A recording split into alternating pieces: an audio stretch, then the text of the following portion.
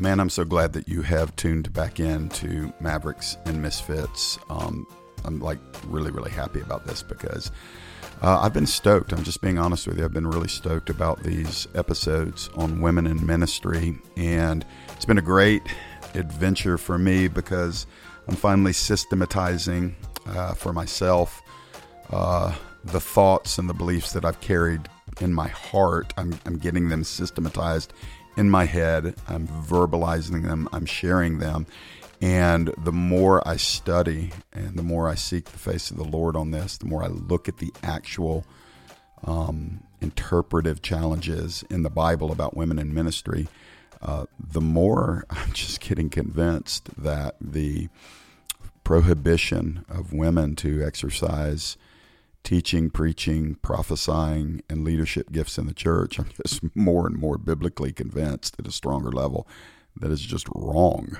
It's just wrong to prohibit and to refuse to welcome women to step into their God-given calls and their roles that He Himself has ordained for them. And so, whereas I know that not all of you are going to agree with me on these things, I hope that we're all mature enough to explore these issues. The difficulty for me is that this is a podcast, so it's a monologue. And y'all pardon me, the pollen still get me. It's a monologue, so I don't have the luxury of Q&A, and I understand the questions that many will have and even the arguments against what I'm teaching that many will have. But here's the reality. What I'm saying isn't new. It's not new. And what you have, if potentially you're in disagreement with me, what you have to rebut what I'm saying is not new. And so nobody's coming up with new stuff here. This is why it's been an argument that's been entrenched for a very, very long time. And so I'm just doing what I do. I'm here to help my generation and anybody that might listen to this after I'm dead and gone. I'm here to help people that are like literally in my sphere of influence right now, people that I'm in dialogue with, people that I know are listening to the podcast, and the people that I pastor, the people that I influence at Kaneo Ministry Training Center. That's the Bible college that I help lead along with Pastors Todd and Karen Smith and the staff there. Transforming Truth is the other ministry that I founded and established, and it's about a truth teaching ministry. What's very interesting and was painful at the time, but because of my stance, my public declarations over the years about women in ministry, we actually lost our biggest donor to Transforming Truth a few years ago, by far the biggest donor, and they walked, and it was because they hotly disagreed with me about this issue of women being able to speak and to preach. And, you know, while I respect them and I love them, actually, they're friends, but I'm like, yeah, I mean, I'm paying the price for this because I believe it. I wouldn't do this if I was kind of undecided. Like if I was like, take it or leave it, and I wouldn't pay the price. But I just believe that part of my calling is to advocate women and their callings. And so I'm not a rescuer. I'm not a hero. I'm not that dude. But I just want to be a voice of consistency. And that's really what I want to talk to you about today. I don't know if you guys remember you probably don't remember it because nobody talks about it, but there's a passage in Joshua 17 where the daughters of Caleb come to Joshua and they want the inheritance that was left for them.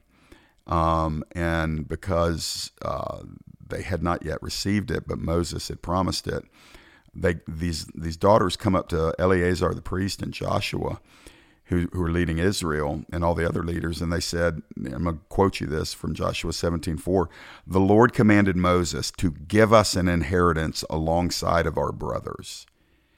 And so according to the mouth of the Lord, Joshua gave them an inheritance alongside the brothers of their father."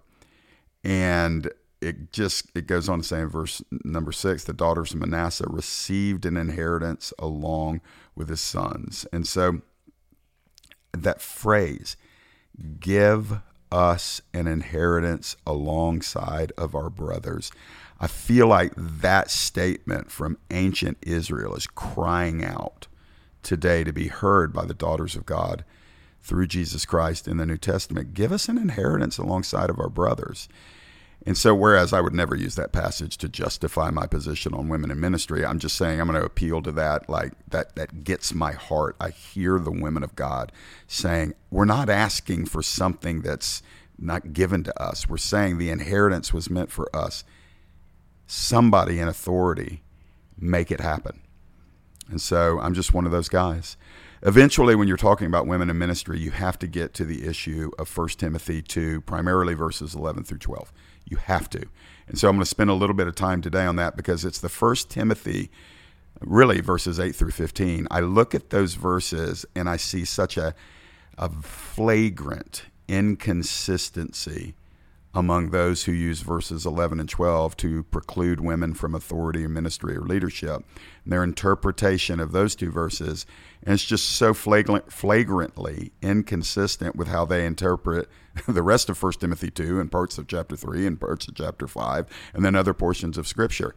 And so what I'm doing today is, and I'm going to go into depth into 1 Timothy 2, 11 and 12. I'm going to get into the Greek words probably in the next podcast, but for today, I'm just going to show you how inconsistent people who preclude and prohibit and refuse women in ministry, let me just show you how inconsistent it is how they interpret the Bible. And I'm going to expose the inconsistency, and the responsibility to answer these issues is not on me. It's on the people who don't apply consistent interpretive methods to all of Scripture. Why do they use this type of interpretation in 1 Timothy 2, 11 and 12, which we're about to go into? And then they kind of just dismiss that. They look the other way when interpreting other passages of Scripture. So I'm about to call out some of the complementarian foundational views. So 1 Timothy 2, let me read verses 8 through 15, okay? If you got a Bible nearby, pick it up. 1 Timothy 2, 8 through 15. This is what Paul says. I desire then that in every place the men should pray, lifting holy hands without anger or quarreling. Likewise also that women, plural, should adorn themselves in respectable apparel, with modesty and self-control, not with braided hair and gold or pearls or costly attire, but with what is proper for women, plural, who profess godliness with good works. Then verse 11, let a woman, singular, let a woman learn quietly with all submissiveness. Notice Paul went from giving guidelines for women, plural, and then he's talking about a woman. And many Bible interpreters, and I'll deal with this in the next podcast, believe that he's actually talking about a specific woman there in Timothy's congregation. But I'll leave that argument for next time. But he says, let a woman learn quietly with all submissiveness. Verse 12, I do not permit a woman to teach or to exercise authority over a man. And I'm going to deal with that verse explicitly in the next podcast, I think. I do not permit a woman to teach or to exercise authority over man. Rather, she is to remain quiet. For Adam was first formed, then Eve, and Adam was not deceived, but the woman was deceived and became a transgressor. Yet she will be saved through childbearing if they continue in faith and love and holiness with self-control. So 1 Timothy 2, 8 through 15, I just read to you. These are the verses. I'm pretty sure that if 1 Timothy 2:12 was not in the Bible, we probably wouldn't be having this conversation. But in all fairness to my complementarian brothers, sisters, and friends, it does present an issue that egalitarians need to answer. Because Paul, if you just look at verse number 12, it says, I do not permit a woman to teach or to exercise authority over a man. Rather, she is to remain quiet. If that verse, taken alone, is your control verse, then I understand why you don't think a woman can have authority, why a woman cannot teach, why she cannot speak, why she cannot preach, why she cannot lead. I understand. If you look at that verse in the English at face value and ignore everything else, I would totally be a complementarian. But that is a terrible way to read your Bible, study your Bible, and teach the Bible. So I'm going to expose, again, all I'm doing right now is giving you some things to think about. If you're in disagreement with me, if you already agree with what I'm saying, then I'm equipping you to have conversations with other people who specifically want to use 1 Timothy 2. The whole issue for me is it is a inconsistent interpretation and application of Scripture that the complementarian holds to. And again, the complementarian is the It's a word that represents the people who believe that women can do many things in the church, but they can't hold positions of authority. They can't speak in authority. They can't teach. They can't do anything that would resemble having any kind of kingdom authority or influence over men. And again, they draw that from this passage I just read.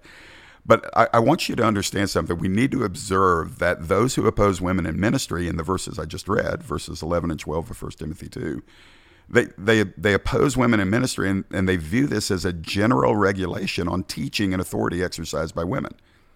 But if you're going to hold that view, you need to be consistent then in not making those two verses apply only to a certain level of women, such as ordained women. Can't do ordained women, distinguishing them from non-ordained women, or pastors as being distinct, female pastors as being distinct from female missionaries. So in other words, I'm looking for some consistency here. You can't say, well, we interpret this verse to mean women can't be pastors, women can't be ordained, women can't do this, but women can speak as missionaries, women can teach as missionaries, they can testify, they can share, they can get up and recount as long, and guys, those verses don't say that. You have to understand. Those are inconsistent applications of a verse that they're saying is dogmatic. So if it's to be interpreted strictly to be precluding women from authoritative roles, then it's got to be strictly consistent. So it's got to be applied to all women in any role within the church, because these particular verses don't differentiate between female clergy, or older females, or younger females, or educated females, or marketplace females, or homemaker females. We cannot say that the verses, 1 Timothy 2, 11 and 12, allow for women to teach and have authority over women and children, but they can't have any authority over men.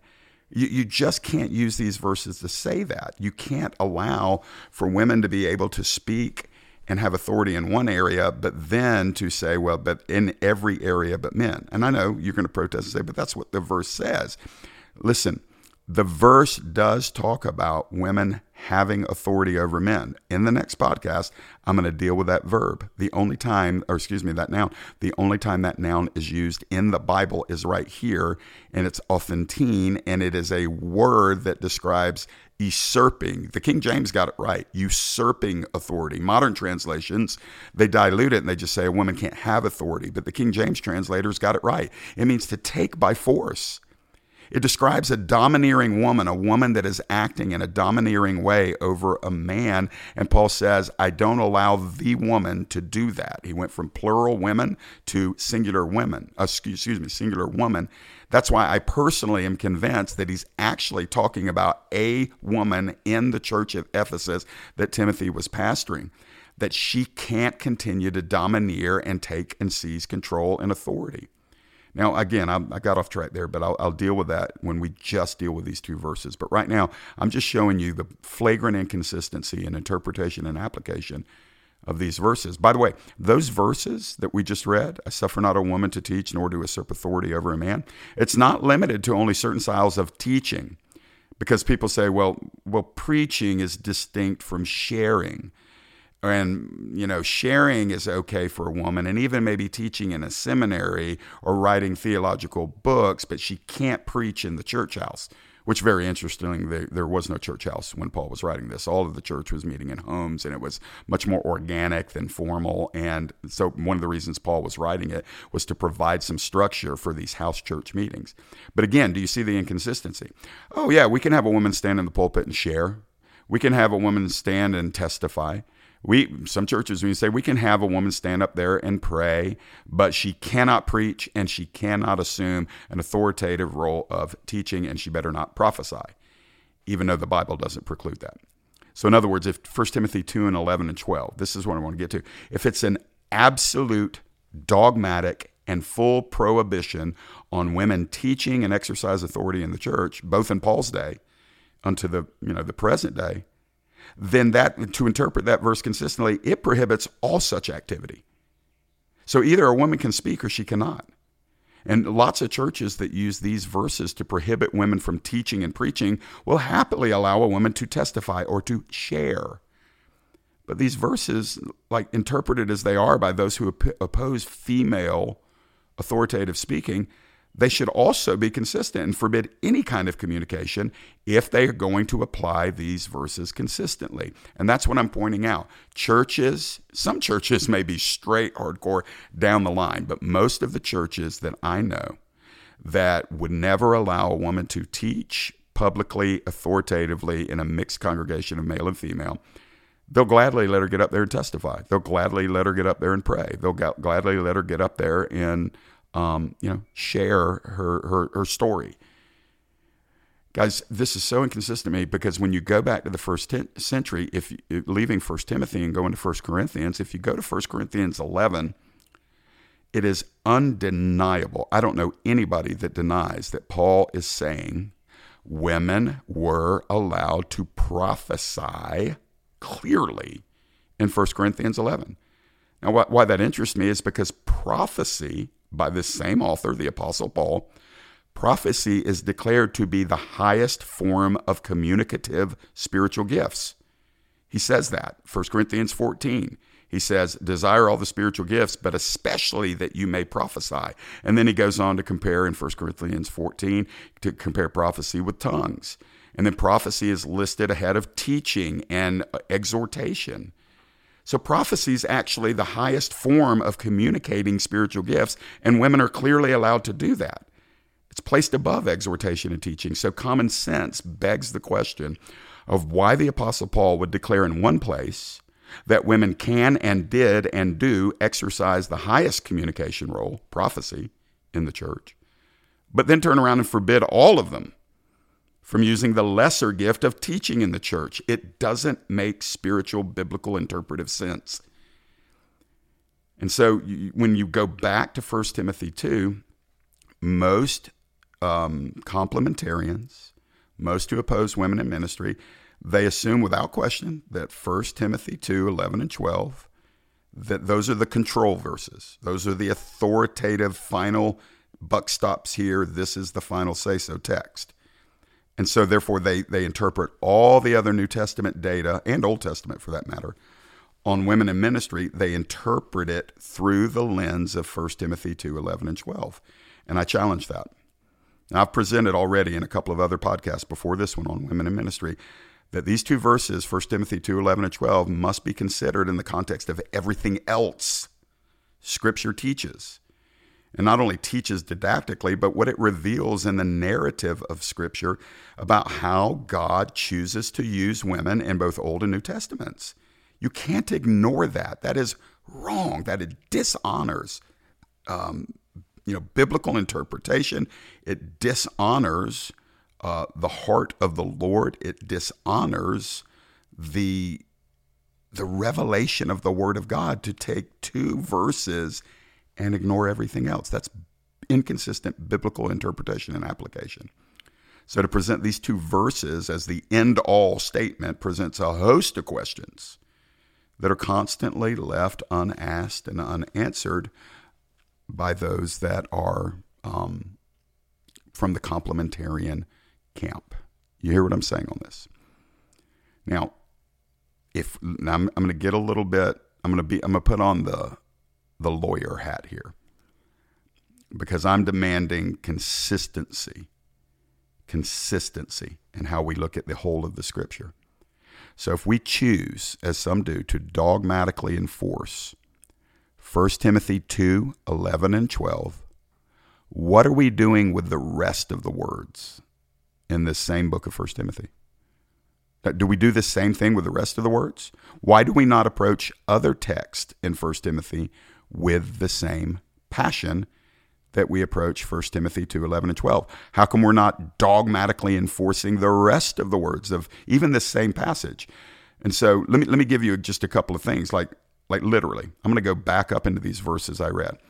Paul says, I desire then that in every place, that is dogmatic. Paul's saying, here's my desire, in every place, the men, plural. What should men do? In every place, when the church is gathered, the men should pray. And then he says the men should lift up their hands. And the men should do so with a heart with no anger and no quarreling. And so I'm just asking you, in all of the complementarian churches, are you going hard after making sure that all the men in the church consistently, Sunday after Sunday, Wednesday after Wednesday, whenever the church meets, are complementarian pastors and leaders and proponents? Are they being as dogmatic about the men? Why, men, aren't you lifting your hands? The Bible says you better lift up your holy hands. And I'm going to make sure nobody in here has got anger or quarreling because that's what the Bible says, and we're going to enforce this thing. Nobody does that. It's just not being done. Why? Because we interpret that part culturally. By the way, verse 9 says that the women should adorn themselves in respectable apparel. Amen. Modesty for women. It's in the Bible. You don't like that? You got a problem with the Bible. But notice it gives details. He says, not with braided hair or gold or pearls or costly attire. So in other words, that is interpreted by most complementarians. That is interpreted loosely. That says, oh, that was just a cultural thing because in Ephesus, if you dressed up like that, you were more like a prostitute or you were not being humble. And so, but if we're going to be consistent, if we're going to interpret three verses later, if you're going to interpret 3 verses down strictly, then you have to do it with this one. So in other words, complementarian friends, I'm just saying, if a woman's got her hair done or she's wearing gold, or she's wearing pearls, or costly attire. That means if she's dressed nicely, like if she shopped at Nordstrom, or if she went to Saks Fifth Avenue, or wherever women buy nice clothes these days, that's a violation of Scripture if you're going to be consistent in how you interpret Scripture. Man, oh my goodness, this is silly. Nobody is interpreting that passage like that. Nobody's doing that. And yet 2 verses later, bless God, if a woman gets up to teach or exercise authority over man, she better be quiet because that's what the Bible says. Do you see the inconsistency? And I'm just asking all of my complementarian friends, what's your answer? Yep, I'm putting on the lawyer hat. I'm pressing you to give an answer for your inconsistent interpretation of the Bible. And it is not right for you to say, well, I'm not worried about that. This is clear to me. I don't know about all that, but this is clear. You are inconsistent and you lose all credibility. At least with me, you do. If you're choosing to ignore it. Now, if you're willing to explore it, if you're saying, ooh, Jeff, that's a good point, I need to answer that. What I'm saying is to the kind of spirit that says, I don't care what argument you're bringing up. I don't have to answer that stuff. I know what 1 Timothy 2:11 and 12 says. Well, I would just say you have zero credibility because you're not applying your own interpretive rule to the rest of Scripture that doesn't suit your predetermined position. You want to go a little further with this? Come on. I so applaud you guys for staying on. I've just got a few more minutes. So if you press the book of 1 Timothy in the same way, the rest of the book of 1 Timothy, in the same way that you press 1 Timothy 2:11 and 12, let me give you this.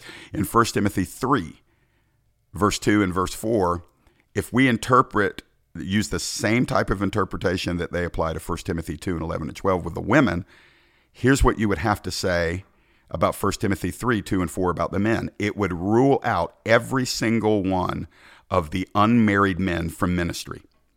Or even married men who don't have children. Why do I say that? Because this is what it says. Therefore, an overseer must be above reproach. Nobody argues that. The husband of one wife. And then it says in verse 4, he's got to manage his own household well, with all dignity, keeping his children submissive. So if we're going to strictly interpret 1 Timothy 2, 11, and 12 for women in ministry, why don't we do it for 1 Timothy 3, verse 2 and 4 for men in ministry? Because it says that he's got to be the husband. He's got to be a husband. So if you're not married, then you can't minister. You can't oversee. You can't proclaim. You can't have authority in the church. The overseer is the authority in the church.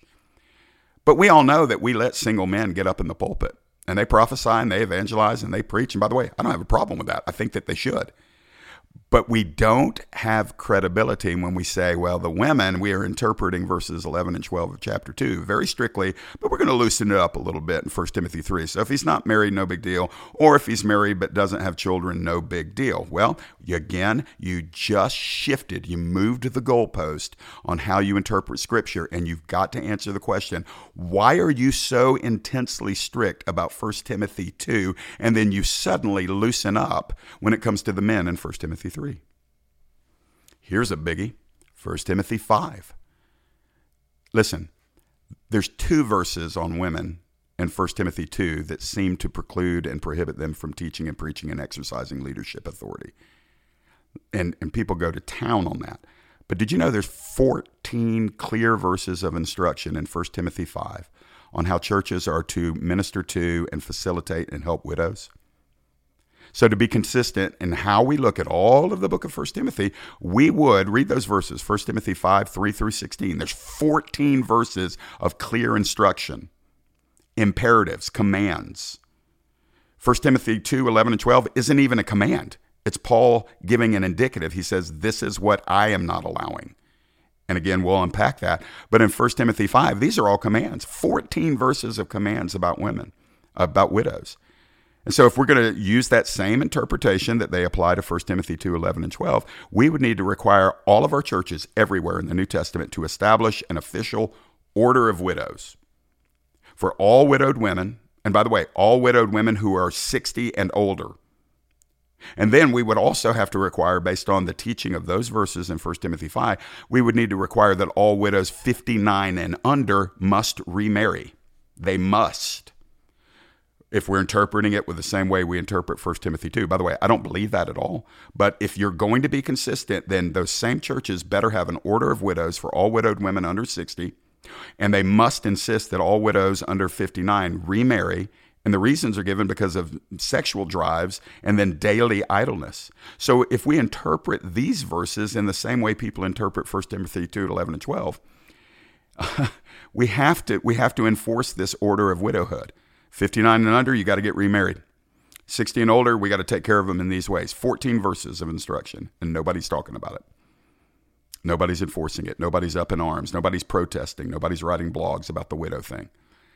But if people are going to deserve credibility and consistency in their views and practices, we have to interpret both passages the same way. So again, I'm asking the question, why are some people completely dogmatic about what Paul says about women teaching and having authority, and then they're completely silent or partially dismissive about the many more clear verses on how to structure life and ministry for widows? Do you see what I'm saying?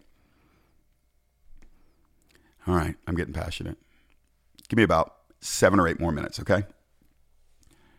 Did you know that 5 times in the New Testament there are clear scriptural imperatives for Christians to greet one another with a literal holy kiss? Did you know that? Book of Romans, book of 1 Corinthians, 2 Corinthians, 1 Thessalonians, 1 Peter. They're commands. We're to greet one another with a holy kiss. Now, again, if we're going to be consistent in how we interpret the Bible, and we're dogmatic in 1 Timothy 2, I'm wondering, are all you complementarians making sure that everybody obeys the holy kiss commands? Because they're imperatives, and they're not once or twice, and not just in one book of the Bible. 5 different books of the Bible, 5 times the holy kiss is mandated. And yet, people that are dogmatic about women not preaching, they have no issues with viewing those words about the holy kiss as, no, those are unique to those times in which they were written. Yet they denounce those who view, like me, 1 Timothy 2, 11 and 12, about women. When I bring up, hey, look, there's an alternative view to what you're saying, they denounce that as, you're ignoring the clarity of Scripture. So do you see the flagrant inconsistency? This is why I get so stirred up about this stuff. Let's just add this. What about foot washing? Oh man, I'm so glad that we don't have to wash feet. But if we're going to apply a consistent interpretive technique, a hermeneutic, and we're going to apply all of Scripture the same way we do 1 Timothy 2, 11 and 12, it's just clear right there in the words. No need to think about it. No need to study it out. No need to consider it. We don't do that with foot washing. I mean, most churches don't consider foot washing a necessity, even though Jesus seemed to explicitly command it in John 13. So my point is that the strong egalitarian opposition, a strong complementarian opposition to women in ministry, it seems to accommodate people who are permitted to pick and choose what passages of Scripture are dogmatic and which ones are debatable or culturally defined or dismissed or diluted. Do you see it? I'm simply asking people to give a reasonable answer as to why they switch modes of interpreting Scripture when it comes to the roles of women in the church, when there are clearer passages of Scripture that command us to do things, and those same people are just blowing those off. It's just important stuff, man. I guess probably that I just need to kind of land the plane a little bit and just say to you, think about why you believe what you say you believe. Don't parrot your pastor, your favorite podcaster, your favorite author. Don't just go around rehashing talking points. Nobody's taught me on this stuff. I didn't go through to a class. Now, I've read on it, but ultimately I'm looking at the scriptures and I'm asking, what does the Lord intend for us to believe about women in ministry? And so I've got these 2 verses in 1 Timothy 2 that, by the way, if they weren't in the Bible, nobody would wonder if women could be in ministry. But they are in the Bible. They are in the Bible, so they need to be examined. And they need to be lined up with everything else that Scripture reveals about women in ministry. And then every single one of us need to come to a Holy Spirit, biblically informed conviction about what we believe. And for me, I'm a leader in a church. I'm a leader in a school, a Bible school. I'm a leader in ministry. And so that's just God's assignment on my life. So I am massively accountable for what I believe and for what I communicate about what I believe. And if you're going around tossing around somebody else's ideas, then what I'm doing is I'm challenging you. And I'm saying, why do you believe what you believe? And what do you do with everything that I've said in this podcast, the other 2 and the ones that are coming? Because you have to be able to answer that. And here's my goal. My goal is this. If at the very least, some of you will just say, Jeff, I don't care about anything you're saying. I disagree with it all. Or maybe you're even saying, I've got answers for all of that and you're just wrong, Jeff. Okay, I can respect you for that. I completely disagree with you. But for those of you that are on the fence and you haven't studied it out and you haven't considered the whole of Scripture and you're not looking at the inconsistency of interpreting one passage this way and then having to interpret 1 Timothy 2 in a different way because that undergirds your preconceived beliefs. It's like you have to fight to make it stand on all 4 legs. And you have to explain why you misapply that same interpretive technique. Why don't you apply it to everything else that I've discussed? And so what I'm doing is I'm doing what I did with the gifts of the Spirit 20 years ago when I started recognizing, the cessationist position is so flagrantly inconsistent. And if it's inconsistent, it is clearly flawed. And if it's flawed, it has to be examined. So that's what I'm doing in these podcasts. I hope you're being enriched. Hey, listen, you got my email, jeff@maverickmisfit.com. If you're getting helped, let me hear from you. If you're getting mad, let me hear from you. Listen, we're all going to be best friends in heaven. What you view about women in ministry and what I view about women in ministry is not the determining factor about where we're going to be for glory, but it is a determining factor on some of the rewards we're going to get. And I'm going for it, friends. You can disagree with me if you want. I am going for it. I want my life to matter. I want crowns. I want rewards because all of that is going to determine my capacity in the coming kingdom. And the more crowns that, listen, some of y'all are going to hate this. I'm going to say it right at the end of the podcast. Salvation is free, but rewards and crowns are earned. They're earned. And so, yep. I am stewarding my life as to gain a reward for the glory of God, and so that my capacity in the kingdom will be something that will further glorify Him throughout the eternal ages. So I'm going hard after this thing, and I hope you will too. Again, check out maverickmisfit.com for previous episodes of the podcast. Subscribe to it on iTunes, Spotify, or wherever you listen. Please rate and review. When you rate and review, it helps me to reach more people. I don't understand how the algorithms work and all that, but it's true. When you take 2 minutes of your time, say, Jeff, thank you. I appreciate what you're saying. Or you can say, Jeff, you're an idiot. I'm not even saying you have to give a positive review. What I'm saying is this. Let people know what you think about Mavericks and Misfits because it helps me reach more people. Go to transformingtruth.org. Take advantage of all the free resources there. We're going to be redesigning that website probably by the end of May, early June, hopefully. Have a brand new redesigned website, new logo, branding, all of that stuff. And follow me on social media. Transforming Truth is on social media. Jeff Lyle, me, is on social media. Facebook, both of those on Facebook. Transforming Truth and me on Instagram, all those links and stuff. I'm on Twitter. I'm back on Twitter as Word Spirit Guy. That's my handle now, at Word Spirit Guy. I know it's a little corny, but that's okay. That's what I called it. Word Spirit Guy. Follow me on Twitter.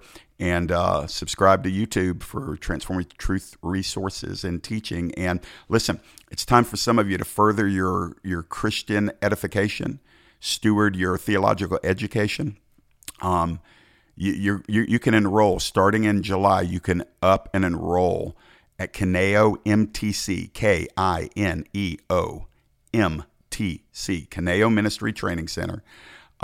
You can enroll. There's campuses. There's a new campus at Winder. We've actually opened, I think, somewhere around, our goal is 30 campuses before school opens in fall. We're right around 23, 25, somewhere around there. We got campuses that are popping up everywhere. God's doing something. People are getting edified and educated in the things of God, and I would love to have the opportunity to help you in a formal ministry degree, a 4-year degree. You could get a diploma there for a little bit lesser cost. Everything's so affordable. We intentionally are doing this kingdom-wise, not to make a ton of money, but to make disciples. So there are associated costs, but listen, you get out of something what you put into it, but it is ridiculously lower than most of your major Bible colleges in Atlanta.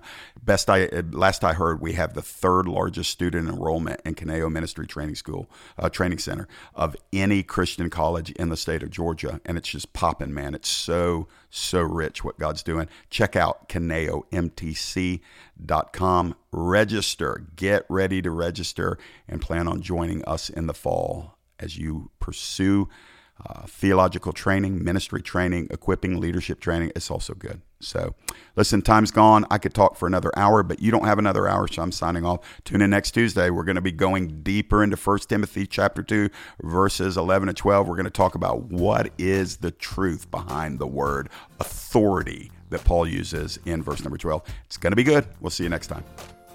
Have you picked up a copy of Jeff's book, Figuring It Out As I Go?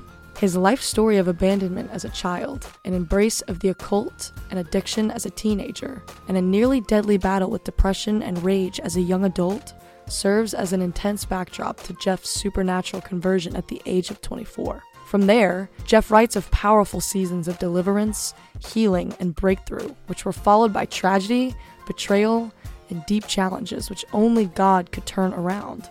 If you want to hear a powerful account of the triumph of God's grace, and Jeff's surprising journey into the mysteries of the Holy Spirit, pick up a copy of Figuring It Out As I Go at jefflyle.com or wherever else you buy books. You can also download a copy of Jeff narrating Figuring Out As I Go on audible.com.